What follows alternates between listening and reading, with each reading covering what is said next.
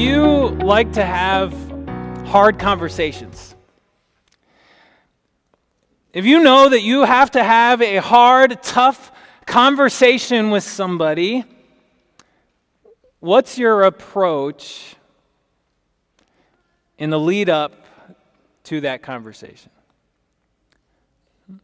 Or maybe you're like me and you don't even have an approach. I read an article actually just this morning. I read an article. It was about three bad ways that we avoid conflict in our marriage. When we have to have those hard, tough conversations with our spouse, and the three bad ways that you can avoid conflict are really to not talk about it, to hide it, or kind of separate from the person and just avoid them altogether.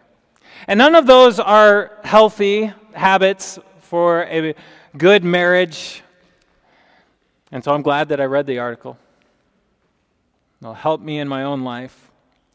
But I think there's other places as well, whether it's the workplace. Maybe we feel like it would just be better if we avoid the conflict, we avoid the hard conversation because, well, we're not sure how the person's going to react.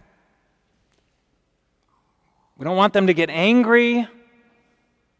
We don't want to hurt them.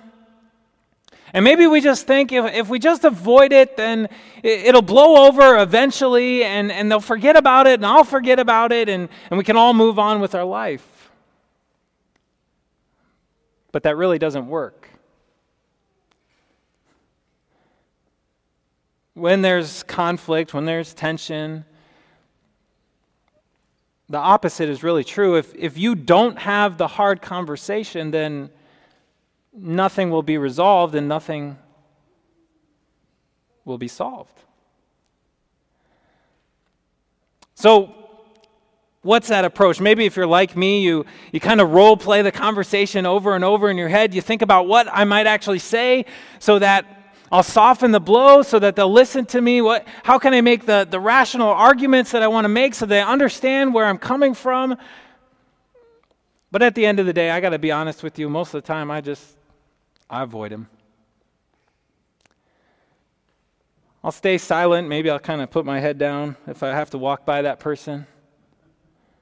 Just avoid eye contact. But it really doesn't work.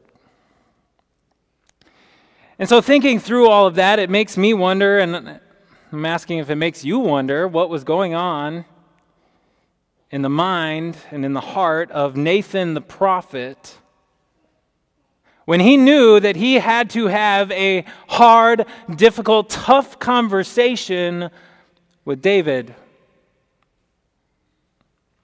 Not just his neighbor David, but the king David. And God said, Nathan, you need to go and talk to David. And sure, it seems like Nathan had a pretty well thought out plan about how he would do that. He came prepared with a story. And in this story, as he built up the drama and the narrative, he got David to have this righteous anger over what this man in the story did. And then Nathan led David to realize that his righteous anger was actually self-righteous because he was that character in the story. We're at a period of time, and if you're not familiar with all of the background there, this is what happened, is that David was a man of God, a faithful believer, but he had fallen, and he had fallen hard. He had committed adultery. He spiraled out of control after that with lies and deceit, and then even murder.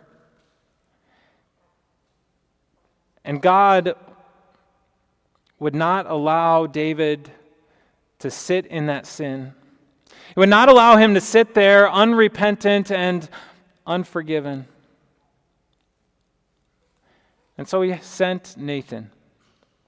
And yes, Nathan came with that story, but at the end of it all, he had to say, "You are the man. He had to confront David. Because your God is a God who is willing to have the tough conversations. Your God is the God who knows that it might hurt, knows that you might be angry, but He will not hold back from having the hard, difficult conversations with you because He loves you too much. Which is exactly why you're here tonight. It's exactly why you're listening or you're watching, because you know that your God will have those hard, difficult conversations with you. He does that through His Word. The message that comes to you and at times will confront you, it will convict you of the wrong that is in your own life, the things that have separated you from Him. In fact, this entire season, this church season of Lent that we kick off tonight, it is a season that will confront you. It is a season that will have hard conversations with you over and over and over again.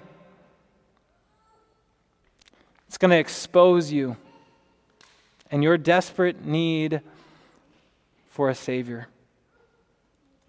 As much as we boil up in our own righteous anger over the injustices that we see in the world, injustices that we are seeing right now, as we see hatred and we see war and we see death, and as much as our anger would boil up over those things, we need to be careful that that isn't a self-righteous anger. The symbol of this day, ashes on Ash Wednesday, reminds us that we too are part of this corrupt world. We too are born into it, and as we are born, we are full of sin. It invades every part of us. And we see it carry out in our own lives. Maybe your vices don't include lust, adultery, or murder like David. Maybe they're not this maniacal, egotistical hatred for others. Maybe it's something else. But you have to know and you have to recognize your own lack of integrity or the hatred and anger that has damaged relationships in your own life. And so the difficult conversation that God has to have with us is to demonstrate to us this truth. Guilty. And that truth must be clear so that grace can be beautiful. God doesn't have the hard conversations only to confront and condemn. He doesn't have those hard conversations only to bring you to sorrow and sadness, but really to bring you through such sorrow and sadness to another emotion altogether, to joy. True reclaimed joy in the forgiveness of sins that God grants. That's why God sent Nathan. He had that same goal, the goal of forgiveness and restored joy. When David said, "I have sinned against the Lord," Nathan immediately replied, "The Lord has taken away your sin. You are not going to die." And so God's hard and tough conversation with you, it is also filled with this good news that Jesus Christ, who was not sinful at birth, who never spun out of control into lust or lies or anger or murder or violence or any of the other vices with which you and I struggle every day. Jesus was confronted and condemned upon a cross, but only because he was there for you. Only because he was there to take away all of your sin and all of your guilt. And so though one day we will slip into the sleep of death, one day our bodies will become dust and ash, because God has had the difficult conversation with you, because he has brought you through sadness and sorrow and repentance, but he's brought you to this reclaimed joy in his grace, even though one day your body will become dust and ash, you also know that God's miraculous power will allow that dust and ash to breathe again. And that's the goal of this Lenten journey that we're on. It's the goal when God has these difficult conversations with us.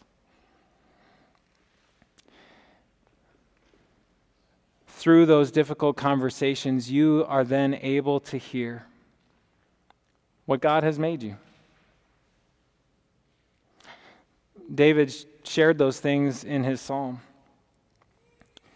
He recognized that God had confronted him. Another translation for verse 4 is this: "You are just when you confront me."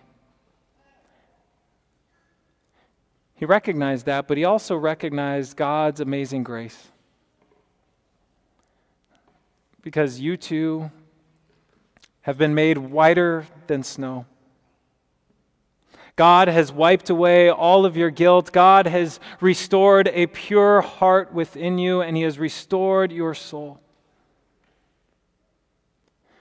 God is willing to have the hard and difficult conversations because he is unwilling to avoid them and lose you. And his truth must be clear so that his grace can be beautiful, so that he can show you how he has carried out a rescue mission to save you. And then that also moves us to not avoid the hard, tough, difficult conversations that we might have with others, but to have them so that we also can make God's grace clear to them. Amen.